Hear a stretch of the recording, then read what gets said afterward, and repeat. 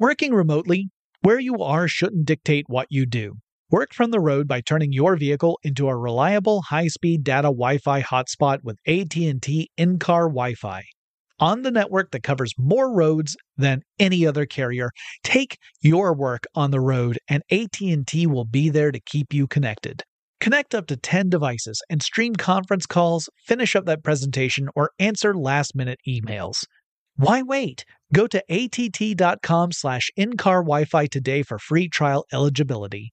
Based on independent third-party data, number of devices varies by manufacturer. Always pay careful attention to the road and don't drive distracted. Wi-Fi hotspot intended for passenger use only when vehicle is in operation. Compatible device and vehicle required.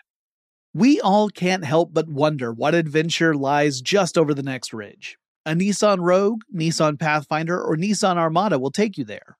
If you're taking on your adventure in a new 2024 Nissan Rogue, class-exclusive Google built-in is your always updating assistant to call on for almost anything. Google Assistant, Google Maps, and Google Play Store are built right into the 12.3-inch HD touchscreen infotainment system of the 2024 Nissan Rogue. Nissan's SUV has the capabilities to take you where you want to go. Learn more at nissanusa.com. BP added more than $70 billion to the U.S. economy in 2022. Investments like acquiring America's largest biogas producer, Archaea Energy, and starting up new infrastructure in the Gulf of Mexico. It's and, not or. See what doing both means for energy nationwide at bp.com/investing in America.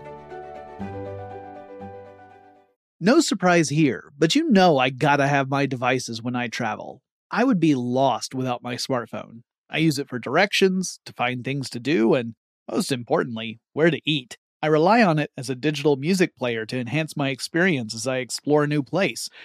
Oh, and sometimes I even use it to make calls and stuff. That's the kind of traveler I am. And if you travel, you know what kind you are too. That's why you go with the Delta SkyMiles Platinum American Express card. If you travel, you know. Get in touch with technology with Tech Stuff from HowStuffWorks.com. Hey there and welcome to Tech Stuff. I'm Jonathan Strickland. And I'm Lauren Vogelbaum. And we are now going to conclude our two-part epic series on Sid Meier, the man who changed computer games forever by being one of the people who made them first. He made them good. Yeah, he made them gooder. Of course, Sid Meier is just one name among many instrumental programmers who really helped define what video games were all about in those early computer game days. To the point where you would, one of the things that Meier likes to talk about, if you ever listen to interviews or read an interview with him, he talks about these nostalgic early days of computer programming back before there were genres of computer games. Right. And all of the constraints of trying to make something that worked and worked well when the equipment that you had and the amount of memory that you had to play with were so limited. Yeah. And the fact that, back then you could just make whatever you thought would make a good game. And his philosophy was, if it's fun, put it in. And if it's not fun, take it out. Mm-hmm. And find the fun. You see this phrase over and over and over again. Find the fun, give the players interesting choices. Those were two of the main things he would stress over and over again. And it worked really well for him. So when we left off at the end of the last episode, he had just left the company that he had co-founded, Microprose. Right. We should mention, Civ 2 came out that year as well, over 1996. at Microprose, which had been designed by Brian Reynolds, who was a young programmer who had started working with Sid Meier. Yep. So Civilization 2, Sid Meier had input on Civilization 2. Mainly he was a playtester. He would play it and give feedback to Brian Reynolds. In fact, that's really how Sid Meier likes to design games as well. He likes to build something. He then will hand it off to someone he really trusts to play it, get feedback from that person, say, what was fun? What wasn't fun? Did you find anything confusing? And then tweak it based on their feedback. Yeah, and then sometimes... And then continue that cycle. Sometimes this would take a course over, like, a day. He would hand over a game, a person would play it, They'd hand it back at the end of the day and say, all right, well, here are the things I have to tell you. And then Sid Meier would go home, reprogram the game, and come back the next morning and say, here's the new version. And it would start all over again. It's kind of crazy, but that's sort of how Sid Meier likes to work.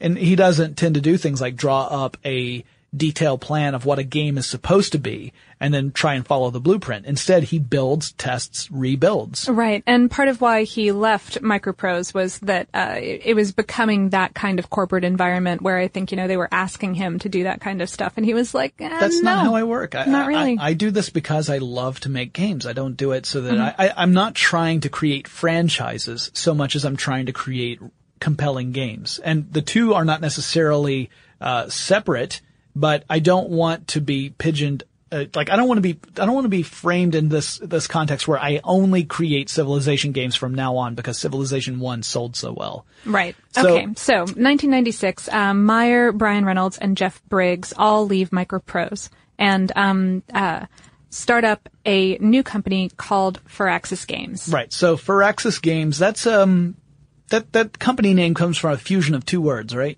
Fiery and Axis. Yeah. Even though it's not AXIS. Yeah, but it's pronounced Firaxis. Like fir tree. Okay. I'm not gonna argue. They can do what they want. Yeah, you can pronounce it however they like. This is still in the Baltimore area. They occasionally like to say, we like to think of it as Silicon Valley East. Nice. Or we like to think of Silicon Valley as, Hunt Valley West. Nice. Yeah, I like to think of it as John Waters' computer development. Anyway, so Sid Meier, his title at Firaxis is Director of Creative Development. You might ask, what does Director of Creative Development mean? What's his actual job responsibility? And it's to do what Sid Meier does. Mm-hmm. To do what he wants. Yeah, he essentially has a job where he gets to concentrate on the projects that interest and excite him. Because as it turns out, if Sid Meier is excited and interested in something, a lot of gamers tend to be interested and excited about it too. So right. It's kind of this philosophy of if you let the game designer who is really looking at creating a fun experience do his or her thing, you end up with a very marketable product. Mm-hmm. This is not always the case, obviously. If your game designer is not really good at judging what is fun, then clearly it's a very poor decision. Yeah. But in this particular case, and the company was really started out very small. It was only 10 to 15 people. And Meier said of the company at the time, the convicts are running the asylum. It's great fun. Yeah. Yep. And he was also that year, 1996, awarded a U.S. patent for a, quote, system for real-time music composition and synthesis, end quote. And that was right. That was that CPU Bach that I mentioned in the previous episode. Yes. Mm-hmm. So CPU Bach was a program that would allow you to compose your own music, which I think is an amazing idea. It did not do well. It wasn't a commercial success at all. No. But it also, Sid Meier is deeply interested in music. He has gone on record saying that Guitar Hero is one of the games that he just really wishes he had thought of first. Yeah, and that he's fascinated by its ability to bring people who aren't familiar with music into that world. Right. I've seen him say that he has two regrets, that he's not the one who invented Tetris and he's not the one who invented Guitar Hero. He also supposedly, he's very involved in one of his local churches and composes music for the choir. And plays the organ and as plays well. the organ there, yeah. Speaking of his personal life, Firaxis hired a woman named Susan Brookins, who had previously worked for the U.S. Navy in the Department of Defense, to be the head of human resources. Right. And this would be important in a couple of years when she and Sid Meier got married. Yep. And these days she refers to her title as Master of Miscellaneous. Right. I'm sure. I mean, it was an important hire at the time anyway, because she was a terrific, she was very good at personnel and very good with people and still is pretty instrumental in the company. Yeah. I think, again, when you talk about like interviews with Sid Meier, a lot of them mention that Susan is hanging out. Right. Too, and that she serves as sort of an additional memory for Meier, who's done a lot, but Meier he's a very affable kind of guy, and Susan will chime in and say, what he's really saying well, is... actually. Yeah. By the way, shout out to all you Accutron tweeters. Y'all are great. Yeah. I can't wait to see the well actuallys about this episode. 1997, Microprose, this is after Meier has already left, but Microprose publishes Magic the Gathering, which reportedly was the last game title at Microprose that Sid Meier had personally worked on in some capacity before he had left. So at that point moving forward, the Microprose games that would come out did not have Sid Meier's involvement.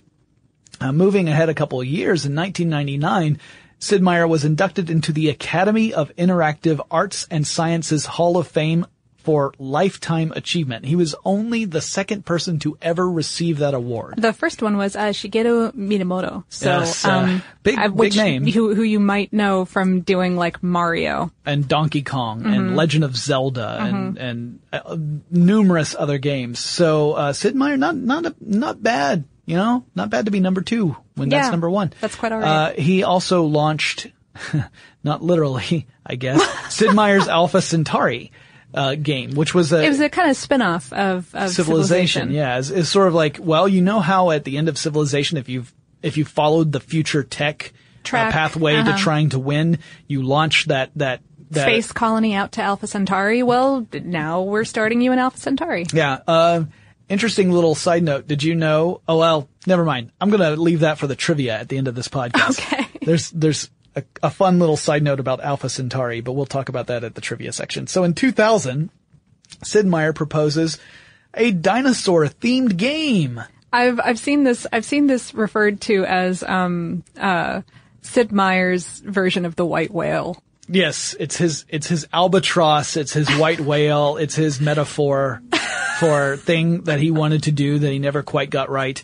It's not that he launched a game that did poorly. No, he never launched a game. He started to really think that a dinosaur-based game has the potential for being really fun, but he tried different approaches and none of them seemed to be quite fun enough to him to merit an actual game.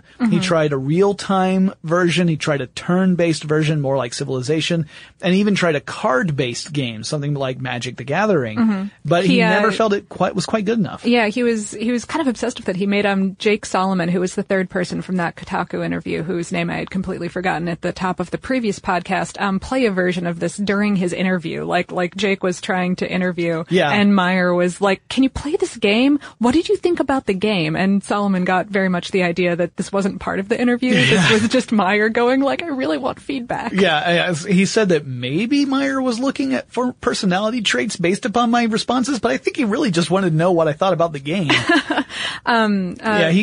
Solomon also reported, related to this and also some other stuff, that Meier once said, "Playing games is a series of interesting decisions, but making games is a series of heartbreaking disappointments." Right.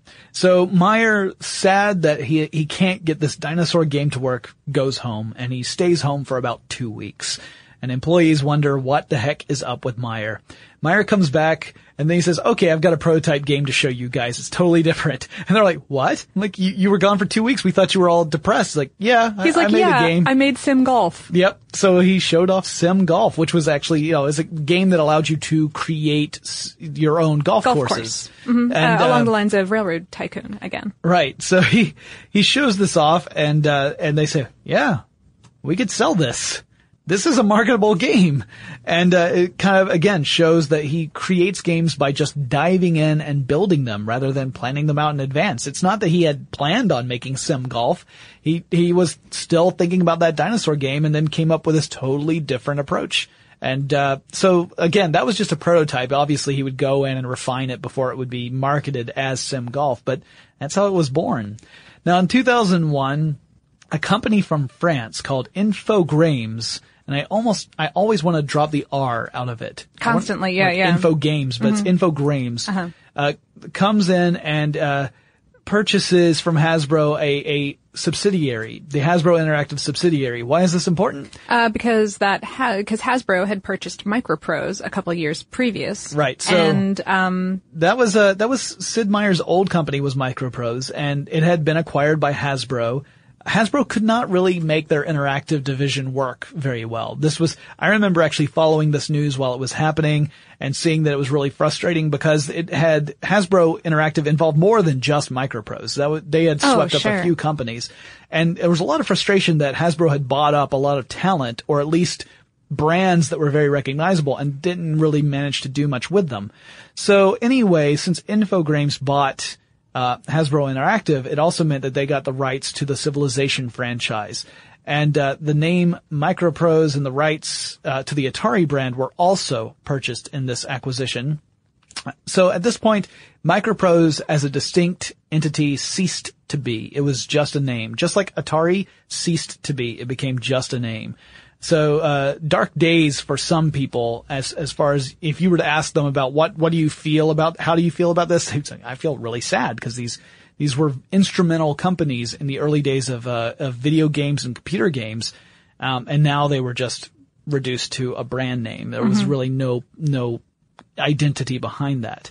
In 2002, Meyer got inducted to another Hall of Fame, this time by the Computer Museum. Right. So he's in several halls that are famous.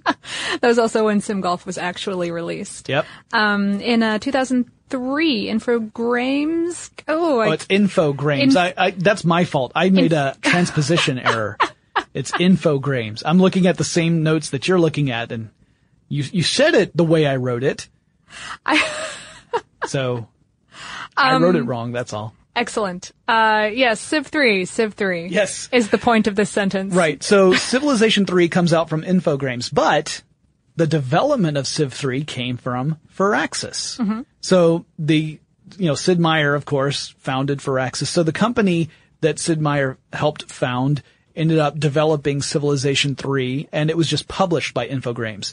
Jeff Briggs was the lead game designer for Civ 3, and that's when another video game designer named Soren Johnson began to work on this title, on Civilization 3, or he had worked on it. Now, he had joined Firaxis back in 2000. Before he had joined Firaxis, he had worked for Electronic Arts, and he'll become important later too. 2004 is when Take-Two Interactive, which is that might be a name that a lot of our video game players are familiar with. It's a publishing company. Yeah, they own a Rockstar and 2K, which are responsible for like Grand Theft Auto. Yeah, Grand Theft Auto 5 comes out September 17th. Can't wait. NBA stuff like that. NBA 2K, yep. And they buy the rights to the Civilization franchise from Infogrames for $22.3 million. In 2005, Take-Two Interactive then acquires Firaxis for $26.7 million. So once again, you have all the components that are associated with the Civilization computer game series together under one roof. Mm-hmm. So it took some years. They split off and did some crazy splintering stuff, but now they're all part of the same company. Mm-hmm. And I believe 2005 was also the year that Civ 4 was released. Yep. And we're up to 5 now, as I recall. So 2007, Civilization 5 is the current title, is what I'm trying to get at. But in 2007, Soren Johnson, the developer I was talking about earlier, he leaves Firaxis to go back to EA. And he goes to work with an old peer of Sid Meier's, mm-hmm. Will Wright. Who had made SimCity. Yeah, so Will Wright has his own. We could do another podcast just on Will Wright. Oh, I'd love to. That would be great. Yeah. Sometime don't worry, people who aren't big into video games. We'll let some time we'll let pass. It breathe. Yeah, mm-hmm. we'll get some breathing room. But he goes to work with Will Wright on a game called Spore, which had crazy buzz. So much hype. Yeah, the idea of this artificially intelligent, super advanced component to this game, and that it was going to give you unprecedented control over the evolution of creatures, and you could share them with each other and crossbreed, and the execution was what some would argue somewhat lacking compared to the buzz that surrounded it in its early days. It was one of those games that got delayed several times and just didn't seem to live up to its potential. But that was it's interesting that another person who had worked with Sid Meier went on to go and work with one of Meier's early peers. Mm-hmm. Eventually, by the way, Soren Johnson would actually leave EA again. That would be the second time he had left Electronic Arts. That would be in 2011. And then he goes to join Zynga. Oh, of all of the little apps. Yeah, the platform games. Mm-hmm. Yeah, the apps and the mobile games. Mm-hmm. And that company, it struggled quite a bit recently. Yes. But in 2011, that same year when Soren Johnson had left, that's when Civ World comes out. Now, this was a game that Sid Meier was lead developer on. Civ-World was a Flash-based game that used Facebook as the platform. So, you know those games when you go onto Facebook, you get all those invites from your friends who don't like you, who want you to play, was it Candy Crush something? I've literally never played a Facebook game, so I would not know. I did early on in the days of Facebook, and then decided, you know, these games don't really appeal to me. Now, it may have been that I was playing poorly developed games, right? But anyways, this was Sid Meier's approach to getting into this. So they launched it in 2011, but they shut it down in early 2013. It just, I guess, wasn't working properly. It just didn't align with the rest of the company's vision. But anyway, that was one of the latest titles that Sid Meier had a direct hand in developing. 2012, Firaxis was named the #1 developer of the year by Game Informer magazine. XCOM had come out that year, a sci-fi strategy game that hit a lot of critical and popular acclaim. Right, and actually, if you look back at the history of Sid Meier, you'll see that there's an earlier game called XCOM. This was a sort of a reimagination of that earlier game, and I know a lot of people who are huge XCOM fans. Mm-hmm. I have not played it, but all the people I know who have played it, they just rant and rave and say this is fantastic. Jake Solomon, who I was talking about earlier, was the one who directed that one. Gotcha. So 2013, that's when well, first of all, that's this year when we're recording that. So, hi. Yeah. Hello. Welcome to the present. I'm reading the notes and I just don't even think. The incredible present. Yeah. So 2013, when we all got our jetpacks and all food came in pill form. That's actually the latest title that Sid Meier has developed, came out this year. It's called Ace Patrol. And it was, in fact, Sid Meier's first game specifically for mobile platforms, meaning, you know, smartphones, tablets, that kind of thing. And the way the game works, it's a World War I airplane strategy game. So you're controlling pilots who are flying various types of aircraft, and you go into dogfights, but you're not controlling the airplanes. It's turn-based. Sure. So, you know, you try and have your pilot take down other pilots, and as you progress through the game, you can upgrade your pilot skills and the airplane's capabilities. So it plays a lot like other strategy games. Actually, just 2 days before we were recording this, on August 27th, 2013, Ace Patrol was released for PC on Steam. So you can play it either on a mobile platform or you can play it on Steam. What's interesting here is it also gives us a little bit of a insight into Meier's opinions about some of the ways that games are being marketed these days. Like freemium games. Now these are the games that are free for you to download, but if you want specific items or you want to get access to certain levels, you have to pay to right, get access and it's to them. a frequent model for mobile games. Right. EA is really big on this, for instance, and you know, it's Zynga does a lot of that. Zynga does too. Yeah, there are a lot of different companies that are trying this, and then you're seeing this not just on things like mobile platforms, but also in consoles where you can get consoles where you end up having the stuff that you can pay extra for and get access to. Or on PC games, a lot of the MMOs involve elements like that. Now, some of these games also allow you to eventually earn those items if you play long enough. But they're trying to create an incentive for players to spend the money to get earlier access to this stuff. So Meier was asked about his opinion on this, and he said that building a game like that is about designing unhappiness. Which, that's pretty tough. Snap, yeah. He's essentially saying that your goal when you are designing a freemium game where you're trying to give people the incentive to buy more stuff is that you have to design a game so not fun that people will pay to make it fun. He says that kind of goes against the grain of game design. Oh, that's A, kind of harsh, and B, I think entirely true. Yeah. I mean, when you think of it that way, you're like, that's totally not the way the game developers are thinking about when they're designing the game. But from a consumer standpoint, yeah, I can see that, saying we want this game to be engaging enough so that someone wants to download it, but not so engaging that they feel that they feel fulfilled by what they've just downloaded. They have to pay to really get that fulfilling experience. And that Meier's like, I don't want to be part of that. So, with the iOS version of Ace Patrol, you could pay $5 and get the whole game. You could try to play it for free and you get the first few levels, but then you would be prompted to say, all right, if you enjoyed this, go ahead and purchase it. If not, then thank you for playing. And if you only wanted to play one of the nationalities in the game, you could pay $1.99 per nationality. So you could, it had a little bit of that freemium thing, but only in the sense of kind of, this is the trial version. Mm-hmm. Now you can buy the full version. Not so much of, oh, you want your plane to go faster? Spend $1. Now, another interesting thing that I read is that Meyer says he's no longer involved in Civilization titles. Mm-hmm. But that he feels like they're in good hands. Yep. And the last one, Civilization 5, was designed by John Schaefer. And again, like they'll come to Sid Meier for input. They'll ask him for his opinions, but he says he's no longer actively part of those teams, which he's fine with. He wants to be able to concentrate on whatever interests him. And again, he doesn't necessarily want to get caught in this trap be tied to it too much, right? Like we want you to be a franchise generator. He doesn't want that. So I've got some trivia. So here's some Sid Meier trivia. And the first bit is that Sid Meier appears as a character in the Alien Crossfire expansion pack for Sid Meier's Alpha Centauri game. So there's a secret hidden faction in this expansion pack for Alpha Centauri. And the secret faction is called the Phyraxians. Huh. So if you unlocked the Phyraxians, you would unlock them either with Sid Meier as the leader or Brian Reynolds as the leader, and that would appear as the leader for the rest of the game. And then according to the 2008 Guinness Book of World Records, Sid Meier holds the record for most video game awards ever received. He lives in Baltimore, Maryland, like we've said.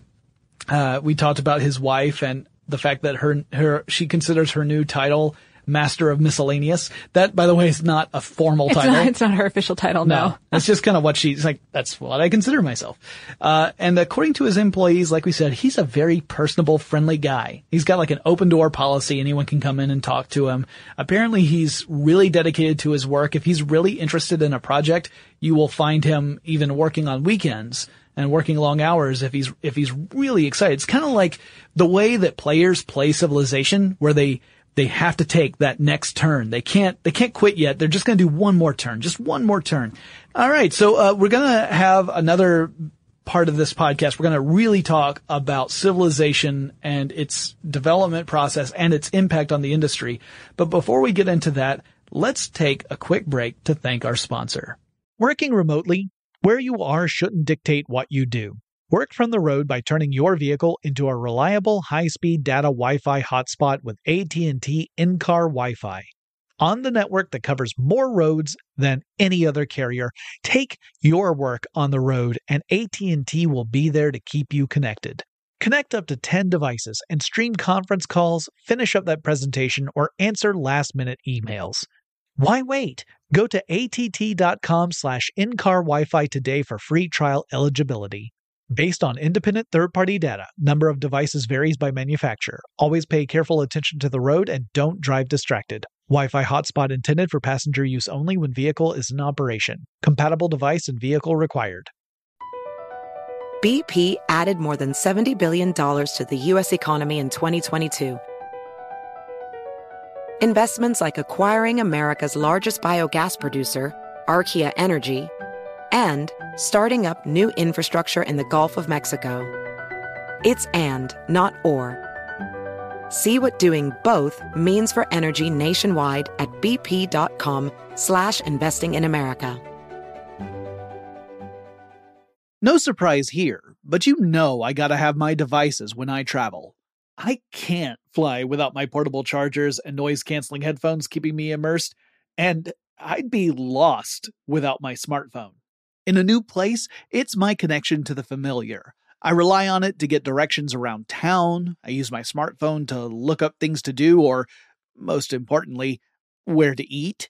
In countries where I don't speak the language, my phone becomes a universal translator. And heck, it can double as a digital camera, giving me the opportunity to snap unforgettable pictures of the sights that inspire me and fill me with joy. That's the kind of traveler I am. And if you travel, you know what kind you are too. That's why you go with the Delta SkyMiles Platinum American Express card. If you travel, you know. CNN_'s Guide to Sleep has tons of recommendations for products that can help you get the best night's sleep ever. Alright, let's face it, most of us have had trouble falling or staying asleep at some point, and there are a lot of products and hacks claiming to be the solution to our sleepless nights. That's why the CNN Underscored team spend hundreds of hours testing products to find the ones that can make a huge difference in the quality of your slumber. Visit underscored.com now for our ultimate guide to getting better sleep. All right, so let's talk about Civilization. This is, of course, the biggest title I think you could argue that Sid Meier has ever produced. While I would say that Pirates remains my favorite, you can't deny the fact that Civilization has had a huge impact. So, did you know that the original Civilization was only 3 megabytes in size? I did know that, but only because I read the same research that you did. Also, yeah, that would help. Yeah, but that's kind of eye-opening now. Like, you look now at a video game being like multiple gigs, and one of the most successful, or at least highest critical acclaim video games ever made, only 3 megabytes. Took up 3 megabytes. Yeah, it was created for the IBM PC, which at the time only had 640 kilobytes of memory.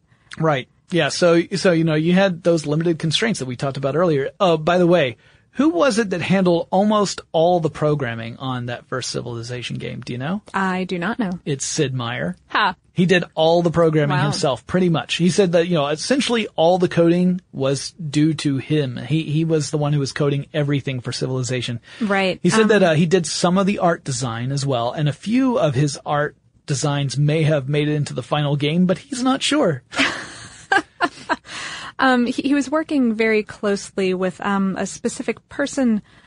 Bruce Campbell Shelley. Bruce Campbell Shelley, thank you. And that was they were called within the company the A team, supposedly. And like Jonathan was talking about earlier, Shelley would playtest, Meier would tweak the game and just rinse repeat. Yeah, they would just do this over and over again. Shelley would be like, this game's great, but here's the stuff that I thought needed a little work. And Meier would go back and tweak it and bring it back the next morning and say, try it again. Mm-hmm. And they would just do this several times in order to kind of refine the game. Now, here's some interesting background here. So, Bruce Campbell Shelley came to Microprose, this is back in the Microprose days. He came to Microprose from another company called Avalon Hill. Right. Yeah. Okay. Now Avalon Hill had what was a board game company. Yeah, they would publish board games, and one of the board games they published was originally published by another company in England, and designed by Francis Tresham. This was called Civilization. Yeah. So Civilization, the board game, Francis Tresham was the guy who designed it, and it was published in Britain. When it came over to America, Avalon Hill purchased the license to publish it in the United States. So Avalon Hill's not the company that ultimately owned Civilization. They just had a license for it in the U.S. Right. So that's one connection between the board game Civilization and the computer game Civilization. That would be Shelley, who he did not work on the board game conversion for Civilization, but he did work on another game that Tresham had developed called 1829. That was a railroad designing game. Board game. Yeah, and when they brought it over to America, they changed the title. It was no longer 1829. It was 1830. Yeah. But anyway, again, it was a railroad. It was a railroad, kind of a railroad empire game. Oh, right, much like Railroad Tycoon, which Shelley also worked on. Right. So now they did say that things like these board games served as inspiration, but when you look at the actual mechanics and the way the actual games play out, really the similarities are mainly on a surface level. They don't go very deeply. Like once you get into game mechanics, it separates out quite a bit. Right. And like the board game Civilization, for example, didn't really go into anywhere near modern or futuristic technology. It stopped in kind of the Middle Ages. Yeah, ancient to Middle Ages. Mm-hmm. That was pretty much the domain of the original board game. Mm-hmm. And Meier has said that he was certainly aware of the board game, that he had a copy that he had looked through, but that he hadn't actually played it until after he finished the video building game. Civilization. Mm-hmm. Shelley says that he had played the board game, obviously, having worked for Avalon Hill. Sure. But that Meier, he also says, Meier hadn't played it until after he had finished the development of the actual Civilization video game. But this is where, one of the things we can talk about, along with the developmental issues of trying to get this game actually to publish in the environment that was Microprose at that time, is the issues with this game. Now, they didn't want to encounter any legal problems with this computer game once they decided they were going to call it Civilization. So they licensed the name Civilization from Avalon Hill, which again was the US publisher for the game, right? So, by the way, the British company that published it originally was called, Heartland Trefoil. And I'm sure I'm saying trefoil wrong because the way the UK works, they'd say, oh, it's spelled trefoil, but it's pronounced throat wobbler mangrove. So, I apologize. That's a Monty Python reference. I apologize if I am, if all the UK fans out there are just wincing every time I try and say this. So getting back into the actual development of Civilization, this was not a smooth process. We mentioned it in the previous podcast that they were experiencing some reluctance on the part of Microprose because Steely, who was the president of Microprose, he was really focused on those combat simulations. Right. And he reportedly just didn't get Civilization. He just didn't see where the appeal was. He didn't think it was going to be successful. Also, because Meyer had moved away from being a direct employee of Microprose, he was no longer head of development. The new VP of development did not have any incentive to promote Sid Meier games because he did not receive any sort of bonus from those games. He would receive bonuses from any games developed internally by Microprose employees, so he would focus on those and push those out ahead of anything else. So, while Sid Meier would get a budget from Microprose to work on games, he would get an upfront budget. He didn't get a lot of other support, and he and Shelley have both said that meant the development for Civilization stretched out longer than it was supposed to. Sure. And in fact, the game ended up slipping its original ship date. And this is a real kicker. Apparently, that meant that their own personal bonuses were affected. Oh. That Meyer and Shelley, their bonuses were, and their team. There was more than just the two of them working on this. They had a team of people. Right. I think it was about 10 people or so. 8 to 10, depending upon the source you read. So, you have about 10 people working on this game. And their bonuses are affected by the fact that the game did not ship on time. However, Shelley points out in interviews, he says, look, the reason why our game didn't ship on time is because Microprose was dragging their feet, and that it was a management thing. They kept putting us on other projects, and therefore we couldn't There was work. no way for us to ship on time because they would pull us off of the work we needed to do to get the game finished. So, in other words, management would make decisions that affected our work and then punish us when the work wasn't being done. And so it's a terrible catch-22 type thing. Sure. And it's kind of easy to see after this process why a lot of these people started ditching. Yeah, started to leave the company and go somewhere else, and why ultimately Meyer and two of his fellow designers would leave and found Firaxis. Right. So they eventually, despite all odds against them, finish Civilization, and it, of course, publishes in 91, I believe. And it ends up not getting a whole lot of support from Microprose. The marketing department doesn't spend a lot of money. So they have to rely upon gamers who purchase the game to go out and tell all their gaming buddies, hey, you guys have got to try this. This game is amazing. Which fortunately they did. Yeah, and this game was a huge leap from those early games Sid Meier made. Back in the day when Sid Meier made a game, that was in a Ziploc bag with a Xeroxed piece of paper that had the game art on one side and instructions on the other. Civilization shipped with a manual that was probably around 200 pages in length. Right. I remember that. I remember that booklet. Yeah. One of the things that Shelley did, Sid Meier says that the most important thing that Shelley did was play the game. He says that was the most important thing that Shelley did because he played the game and would tell Sid Meier which things were working and which weren't.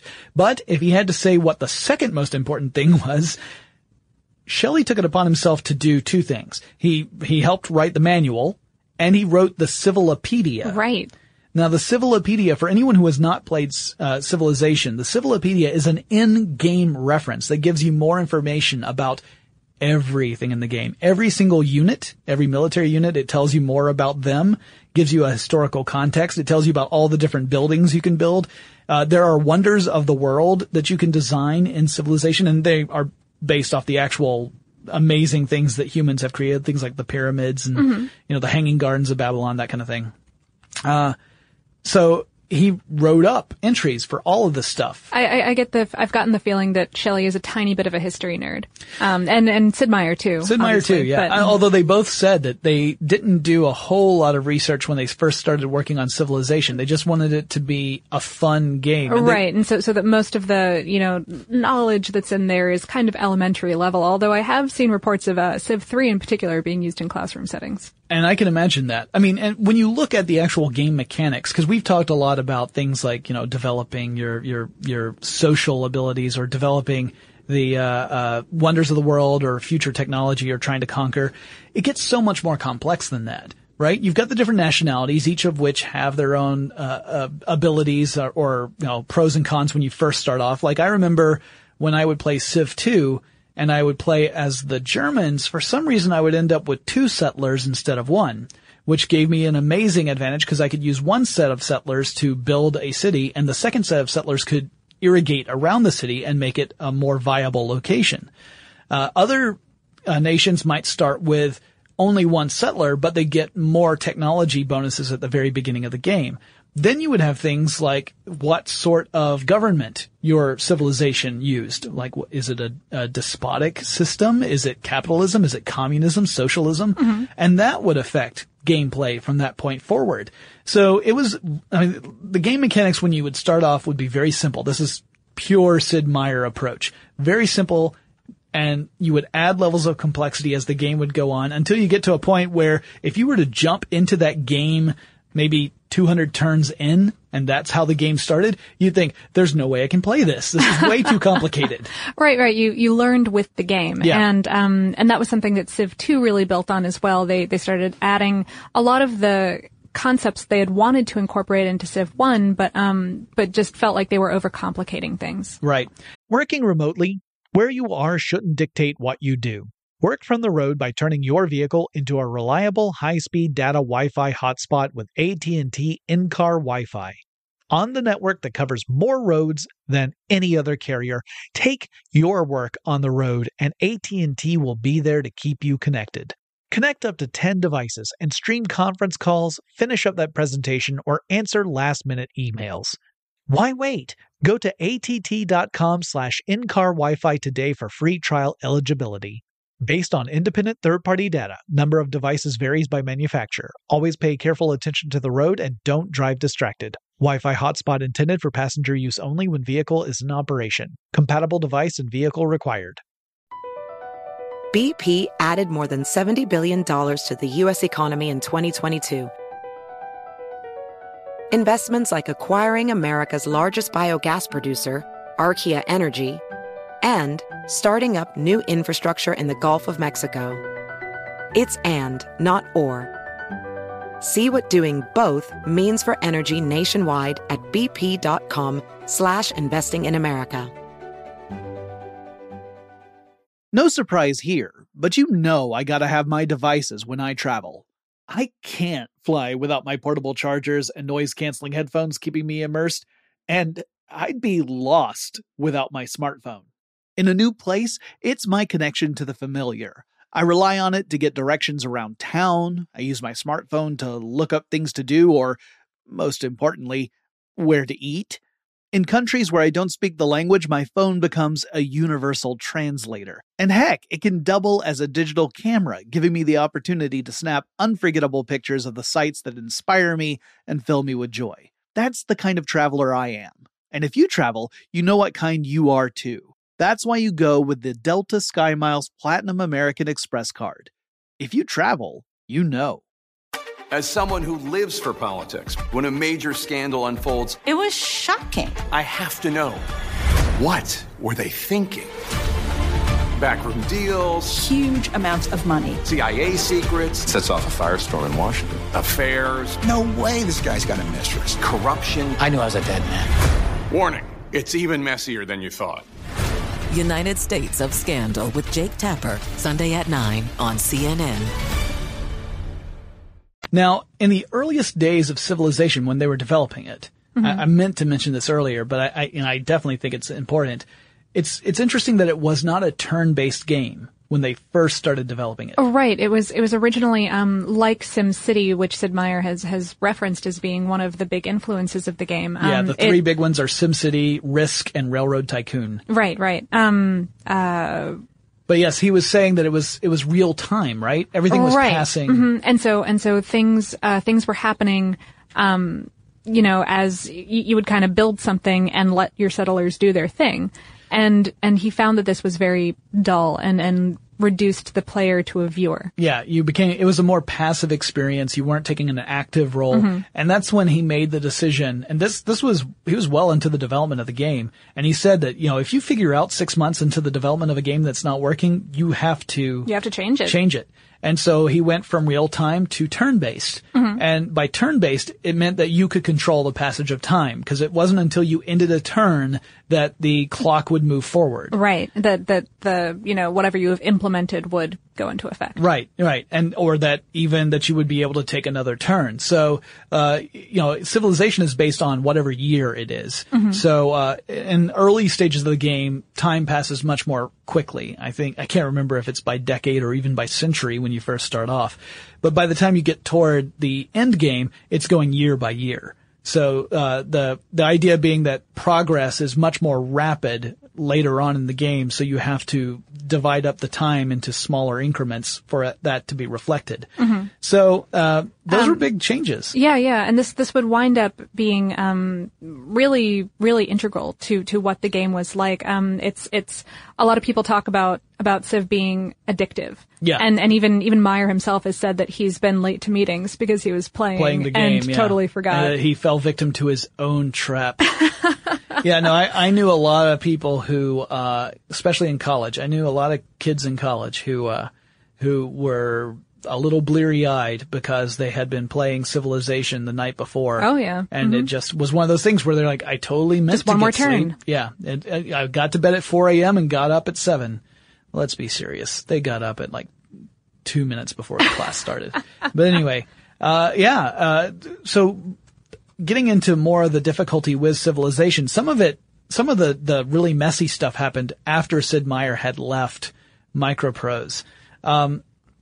But one of the interesting things is that in 1995, Avalon Hill, the company, the publisher for the Civilization board game, actually published Advanced Civilization, which was a computer version of the board game Civilization. So this, if you were a fan of the old Civilization board game, you could buy this one, and that would be the official one.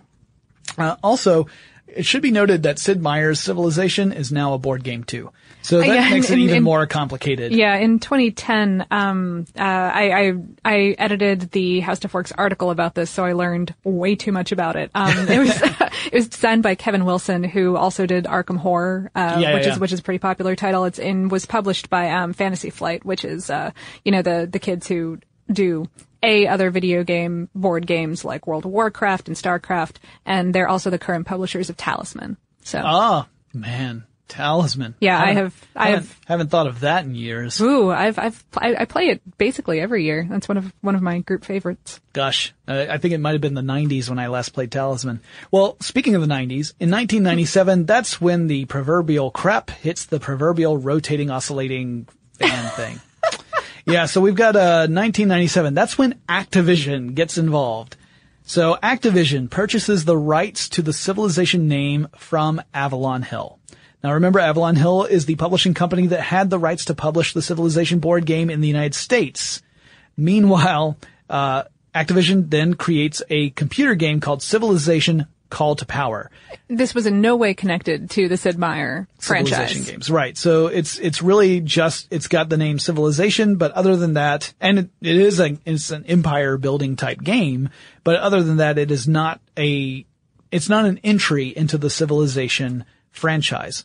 But then Activision goes on to sue Microprose over trademark infringement because now they own the name Civilization because they licensed it from Avalon Hill. Right. Meanwhile, Microprose had bought Heartland Trefoil, which was the original publisher before Avalon Hill of the Civilization board game. Right. This was the company that was founded by the guy who created the Civilization board game. So essentially here's how this works out. Activision goes out and buys buys the rights to use Civilization according to the U.S. publisher of this board game. Sues Microprose. Microprose goes out and buys the original company to make the board game and then sues Activision and says, you can't sue us for trademark infringement. We own the company that made the thing that you are claiming you own. We're suing you. Yeah, so we're suing you instead. In your face. I think that might have actually been in the deposition. So yeah, we've got this crazy lawsuit going on. Now keep in mind, Sid Meier's not a part of this. He's just off on his own making his games. Probably lolzing a tiny bit. Probably thinking it's a little amusing. Yeah, the company has wound up settling all of this out of court. But that's the point when Hasbro comes in and buys Avalon Hill and then buys Microprose. So now Avalon Hill and Microprose are both under the same umbrella. Now there aren't even, which is hence why they probably settled it politely. Now it doesn't even matter anymore because both parties in this trademark infringement spat are belonging to the same company. But as we learned, Hasbro Interactive did not last that long. They ended up selling that off to Infogrames. And that is the end of the massive Civilization crazy story when it comes to just the name of the game. I love the idea that you can go out and buy a company that made a product, years and years ago, and then someone else had made a product also years ago that had the same name, and retroactively say, I own that. I'm suing you for trademark infringement for this thing that you made before I bought this company. That's our legal system, folks. It makes my nose bleed. Yes.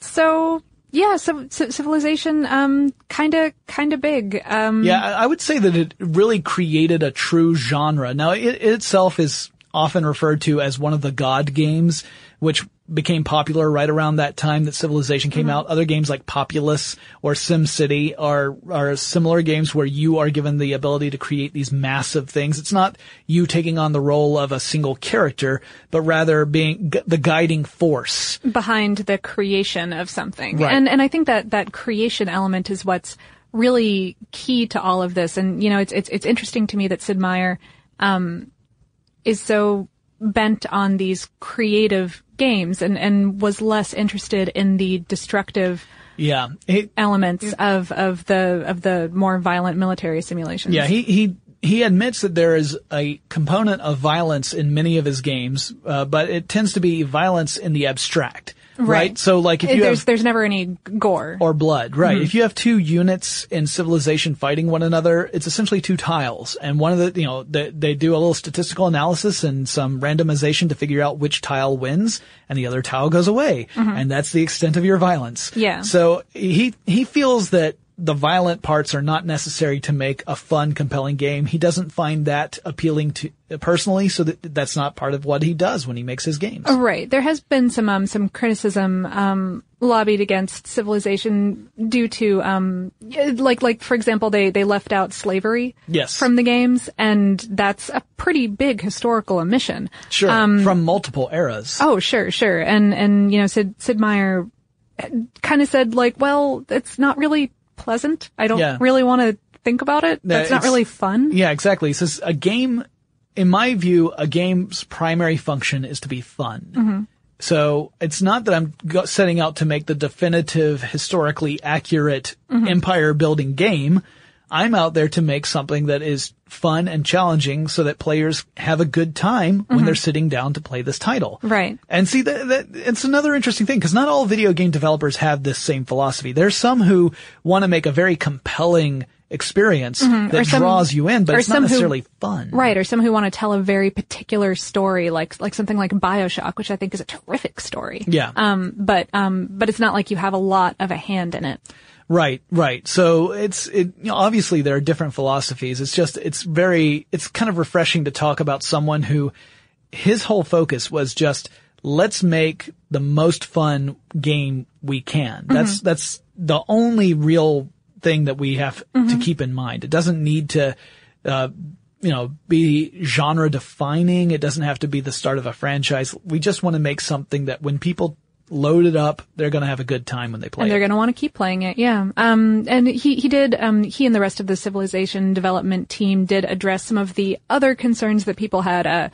In future games, you could play as many other different societies. It was pretty Western centric, the first one. Yeah, he actually says, I would say that first Civilization game was very much Western centric because I made it. And I made it based upon my own experience and education. He also joked that the reason that there were only 16 different nationalities that you could play as was because they were at the end of the 16 color EGA graphics. Yeah. So it's like we don't have any other. They were like, well, use. That's all we could do. Right. Otherwise, you're going to be confused. Yeah, actually, and the interesting thing I found in the later Civilization games was that the game itself would adapt to your playstyle, and if you were doing incredibly well early on, in order for it to become more challenging, it would start to not like stack the deck against you, which is the way some games work. And that I find very frustrating. Like anyone who's played any racing games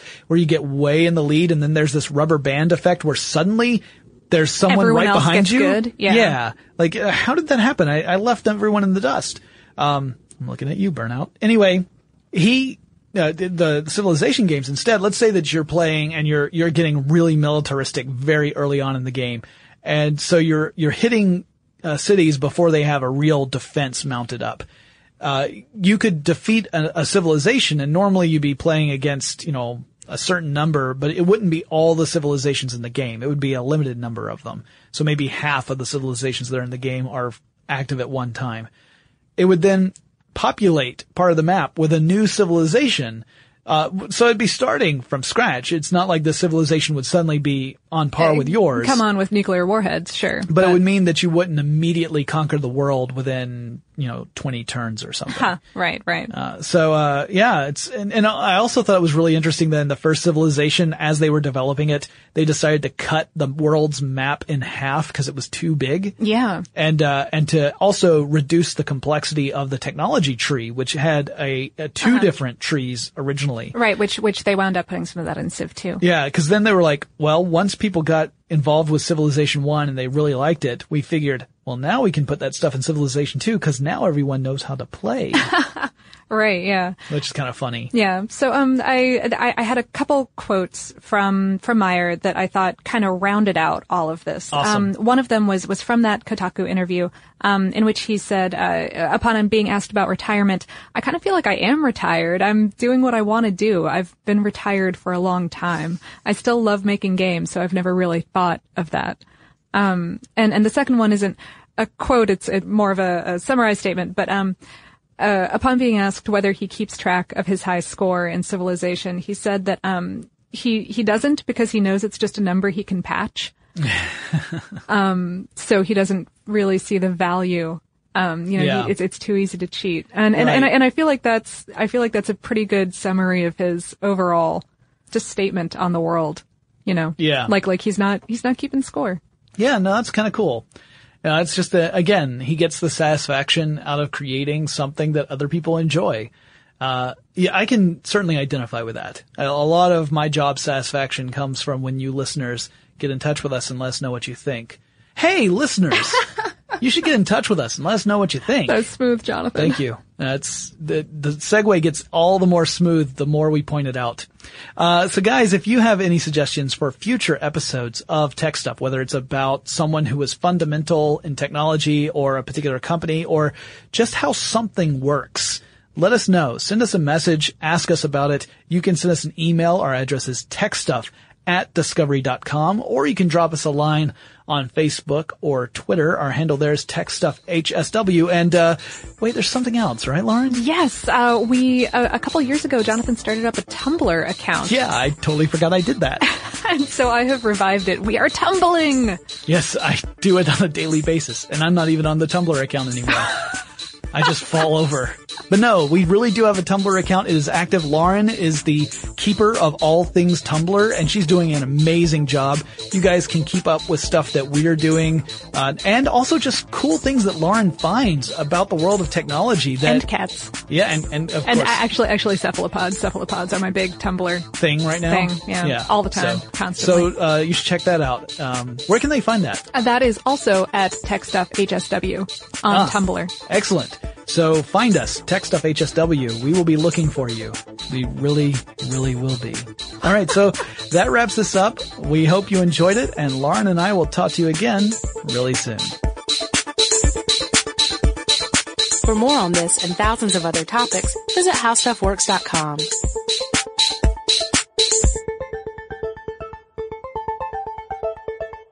Allstate wants to remind fans that mayhem is everywhere, like when the tailgate party shows up at your house after the big win. Everything's great until the hot plate gets too hot for the tablecloth. Now your kitchen's up in smoke. And if you don't have the right home insurance coverage, the cost to fix this could sideline your savings. So switch to Allstate, save money, and get protected from mayhem like this.